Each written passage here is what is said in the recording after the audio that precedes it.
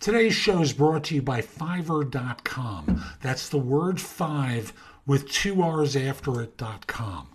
Fiverr is a site for freelance work. You can hire freelancers to do a variety of things for you. You can be a freelancer on it as well and experiment with the site to see whether what you want to be doing professionally outside of the rat race, outside of your full-time job, is viable. It's basically a site where they'll do the billing and collection for you and pay you once they've received the money. In addition, if you want to hire people like I do for book editing, transcriptions and such, very inexpensive, and I've had very good work for me. So again, it's Fiverr.com. You can use the link in the show notes. Frankly, you'll get a good deal from it if you do that. Now, let's get going.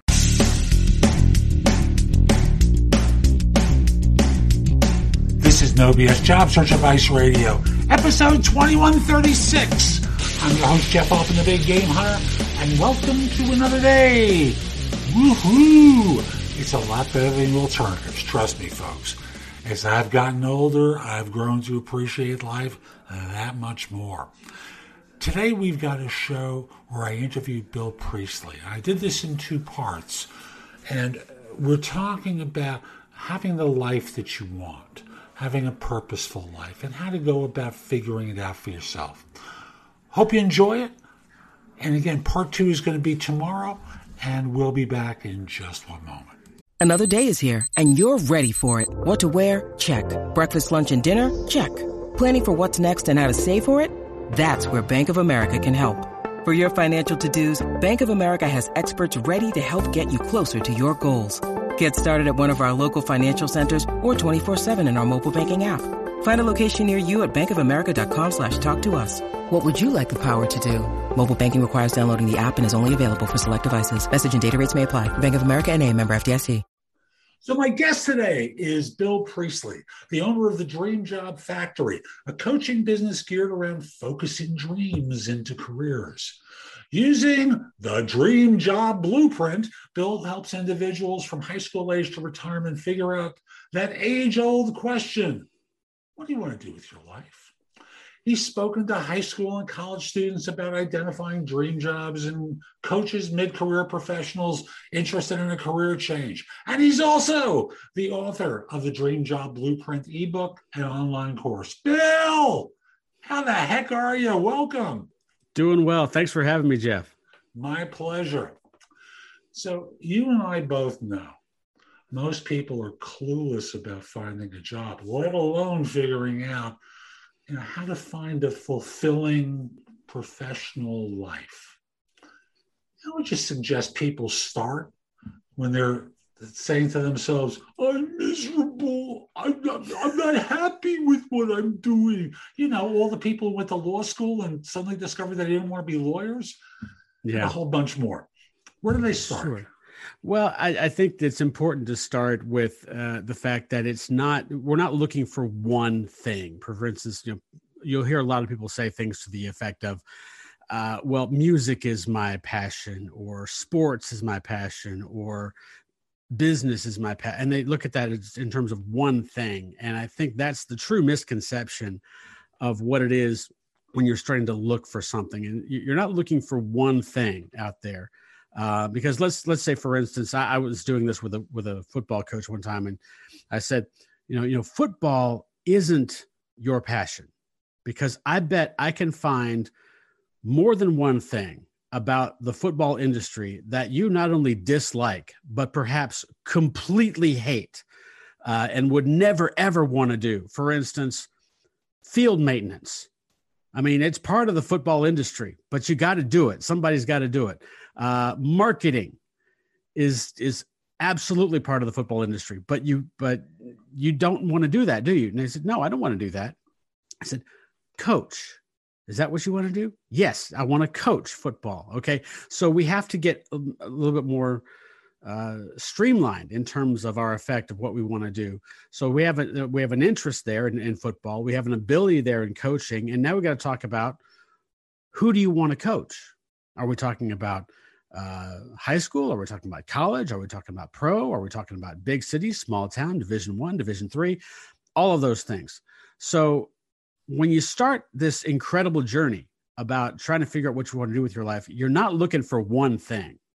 I think you're looking for three. Three? Like what? Yeah. Three things. Should we stick with the football coach metaphor here? Sure. And we use that example? Great. So in the case of the coach, what sort of three things should they be looking for? Well, if that's if you identify a passion around those three things, you're looking for an interest, something that you are really intellectually interested in, something that stimulates you intellectually, something you can talk about for hours on end and not get bored. And believe me, football coaches can talk about football for hours on end and not get bored. It's just amazing how much they can actually talk about the game. But then past that, what is it that you want to do within that industry? And of course, there are many things that you can do within the football industry. Of course, you can coach, you can play, you can market, you can be sports information, you can be an athletic trainer, you can be a referee, you can be in administration. All of those things are connected to the game in some way, shape, or form. So what is it that you want to do within the context of that industry? And then, like I said before, then you're looking for, okay, who is the person that I really want to work for? And that is different depending on what that job is. So say, for instance, if we're talking about an athletic trainer is working for the players. A football coach is working for the players. An administrator perhaps is maybe looking at more of the bottom line. Maybe they're looking at marketing. Maybe they're looking at ticket sales. Maybe they're looking at win-loss percentage. Or they're looking at a more big picture type of thing. That's the entity that they're necessarily working for in that particular respect. So, like I said, when you're looking for the three things, you're looking for an interest. You're looking, which in this case is football. You're looking for an ability, in this case is coaching, and you're looking for an audience. In other words, the person, the idea, the person that you want to be working with or working for. And say, for instance, even if you take that down to the player, you'll notice, you can see this as well if you follow football on a wider scale. You know, the college game is geared around the team. The professional game off season is geared around the individual. For instance, we're always talking about the draft or trades or things like that. But the football player, at least at the collegiate level, is thinking about their teammates. They want to help the team. Generally speaking, the teams that go on and win Super Bowls, you can see this with the Patriots and other dynasties that have happened, they're in it for the team. The nucleus stays together. Like, you know, in baseball, the Big Red Machine stayed together and had all those great years with Johnny Bench and Joe Morgan and all those guys. So they're playing for the team. You don't want to be on a team where everyone's playing for themselves. You don't want to be on a team where someone says, like Keyshawn Johnson did many, many years ago, give me the ball, you know, that kind of thing. There was an extra word in there. Yeah. And I made sure I bleeped it out. But, you know, that's the entity that you want to be working for someone, because that's also the essence of a job. Your job would not exist if you don't do it for someone else, right? You are serving someone else. It's got interest. Mm-hmm. We have to find specificity. And what was the third one? One more time. You have to have an interest. You have to have an ability. So in other words, something that you do within the context of that interest. And then the audience. Who is it that you want to work with, or who is it that you want to work for? Got it. So let's use the example that I came up with earlier. I just graduated law school. I've spent my first year working for a law firm. Oh, God, this is awful. And they've spent their entire life focused on fulfilling their parents' wishes of being a lawyer. And that's the story for a lot of lawyers, of course. Mm-hmm. So they've been so focused, they don't have a clue about what really interests them. So they think. Mm-hmm. How do we help them get that clue? What sort of work goes in at the front end to identify the areas of interest? Well, the areas of interest really essentially boil themselves down to what is it that drives you intellectually. When you're talking about an interest, you're talking about something that, by definition, keeps your attention. You are interested in it. And there are so many different things and so many different ways that you can go about this as well. For instance, the obvious thing is something that you want to be interested in, like something that draws you to it. For instance, like football or sports or things that have those positive connotations on them that you kind of want to be involved with, or things that draw you to them. At least those would be the case with me. You also have different ways of going about it, whereas there are situations that you want to avoid. For instance, you see a problem in the world that you would like to see go away. It's a bad thing, but it's got your interest because it keeps your attention. So say, for instance, if you're looking at, you want to, I know this isn't necessarily a dated reference, but if you want to get rid of AIDS in Africa, that's a big interest. If you talk about that, that always gets your attention when it comes up, or you want to do something about racial inequality, or you want to do something about climate change, or you want to do something about a host of any other issues that get your attention. Then it gets your attention. Then you're interested in it. The next question is, what can you do to affect that situation positively? Another way, kind of veering off of that, is answering the question, what are you scared of? Because what scares you, I love that one. Because what scares you gets your attention. Guess what? If there's a snake in the room, and I'm petrified of snakes, but if there's a snake in the room, guess what? It's got my attention. Okay. That's going to happen. Nothing else is going to matter at that particular point in time. So my next issue is, all right, how do I alleviate the situation? Same thing with whatever it is that anyone might be scared of. If you've got kids, there's a lot in the world to be scared of. That you can help sort of alleviate. And that's, of course, a lot of companies are in that business of trying to make the world safer. So that's what we're talking about, is finding something that gets your attention. That's the first thing that we want to go about doing when we're at a point where we think, oh, gosh, there's nothing out there for me. Well, yeah, there is. And there's more than you think there is when you take a look at the world. And especially in the case when you're talking about a lawyer, if we are talking about lawyers, you're talking about a person that has been through a lot of school, a lot of training. They know probably a good bit about the world. And you'll notice that in the higher profile areas of administration, you'll often find lawyers, certainly in politics, certainly in high levels of corporations. You will find people who have maybe not necessarily passing the bar type lawyer, but you have people that they've gotten their MBA, they've done all that book work, and they know a little bit more about the strategicness of what they have to do to make a company or an organization better. When I work with people, I start off by helping them identify what it is about what they're doing now they don't like. Yeah. And quantify that, so that this way, as they start to examine other things, they can use that as a benchmark to determine what they don't want to be doing in the next role. Because most people find it pretty easy to dismiss or reject or turn down, or they know the negatives real easily. The positive ones are harder. Mm-hmm. So I tend to start them off with, what don't you like about being a lawyer? Mm-hmm. And from there, once they have that quantified, and we start working on the interests, the things that float their boat, get them a little interested, I send them off on informational conversations with people who may be doing that kind of work. Sure. So this way, that's more towards the tail end of what I do. But yeah, definitely. Once you figure out those three things, then obviously talk to someone who's got the job, and let's see if that really does flip your bill. And it's funny. I'm so glad we're having this conversation, because I do that earlier than you do. I'm going to be curious to see what you do differently.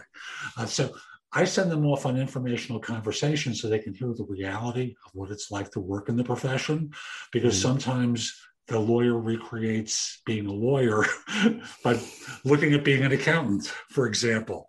Yeah. The same issues with repetitive work,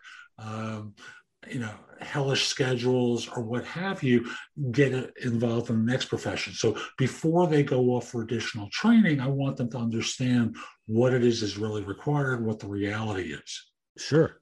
Now, you speak in terms of ability being the next thing. Mm-hmm. So I'm curious about that. Tell me how you help people identify their ability and what ability means to you in the context of this transition. Right. So, okay. So the first thing is obviously in figuring out an interest, there's a binary relationship there. Either you like it or you don't like it. You can set a bar there as high as you want to. In other words, if we create a list of interests, then we can say, all right, on a scale of 1 to 10, pick out the ones that are an 8 or higher. And those are the ones that are going to cross the bar essentially. When it comes to abilities, there are 3 different benchmarks that you have to pass in order to make this actually work. Number 1, you've got to be able to do it. Obviously, if you want to, do it as a career, you've got to be able to do it in the very plainest sense of the word. The benchmark that I would use is, can you do it well enough to get paid for it? In other words, you can ask me, Bill, do you play the piano? Yeah, I play the piano. I have an ability to play the piano, but nobody's going to pay me to play the piano. Okay. So you've got that there. It's first off, but there are others obviously out there that if you ask them the same question, they may be, classically trained and they have the ability to be paid for that there as well. So that's the first benchmark. The second benchmark is, do you want to do it? Say, for instance, we talked about football coaching or other aspects of the football industry. Field maintenance is something that football coaches don't want to do. They just don't want to do it. So the question there is, again, another binary situation. You have, do I want to do it? Do I not want to do it? And if you want to do it, then we continue on to, can you do it for someone else? And 99 times out of 100, the answer to that question is yes. Unless you're talking about, say, for instance, television being your interest and watching it being your ability. That doesn't feed anybody else necessarily. So we're talking about doing it for someone else to the point and doing it well enough to be paid. So those are at least the 3 criteria of where we need to start. Now, how do we figure that out as far as the individual is concerned? Now we have to get into the hardest part, what I think the hardest part is of the entire process, which is basically self-discovery in terms of figuring out, because one of the really interesting things about life that I think is intriguing is that we tend to think of ability as something that is difficult. Like if I said you have an ability to do this, that means whatever it is that I think you can do, I think is difficult. It's difficult for me. However, you may think that it's easy because you can do it. If you have a problem where you have A plus B equals, and someone walks up to it and goes, well, the answer is C, and they move on. Someone else approaches and goes, A plus B is banana. And that's not right. And they're just guessing and who knows what's going on. And they say, well, that person got it, so they must have an ability to do this. Therefore, this must be hard. And the other person thinks, well, no, that's easy. Everybody should be able to do that. So it's much tougher in that respect to try and figure out what we're good at, because chances are we usually think of what we're good at as second knowledge. I mean, or as just, common experience. You look at a problem, you go, oh, well, switch this to this and this to this, and you're done, and that's it. And we don't think twice about it. Whereas someone else may think that's really, really difficult. And you think, oh, I can never do that. So now we have to look at what comes to you easily. So that's today's show. I hope you found it helpful. And if you did, here are a few things I can do to help you with your job search beyond simply being your coach. First of all, I've got a new book out called The Right Answers to Tough Interview Questions. It is like a cookbook with answers to tons of interview questions that you're going to be asked on interviews.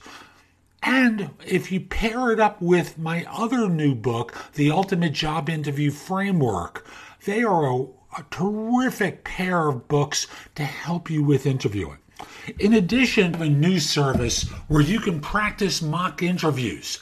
If you go to thebiggameHunter.us/mock, I've got a service there, very inexpensive, like $99, where we have mock interviews set up. I'm going to be adding more to it very soon, but you can record your answers to them and then I can critique them and help you perform better on them. You probably have noticed my show notes are pretty thorough with products and services that can help you with your search. And connect with me on LinkedIn at linkedin.com/IN/The Big Game Hunter. Lastly, my website has a ton of great information. That's thebiggamehunter.us. Now, if you're not ready to go there and go through the blog, put the address in your phone, thebiggamehunter.us, Jeff Altman. So this way, when you're ready to go, you have a way of getting back to my website. Hope you have a terrific day, and most importantly, be great!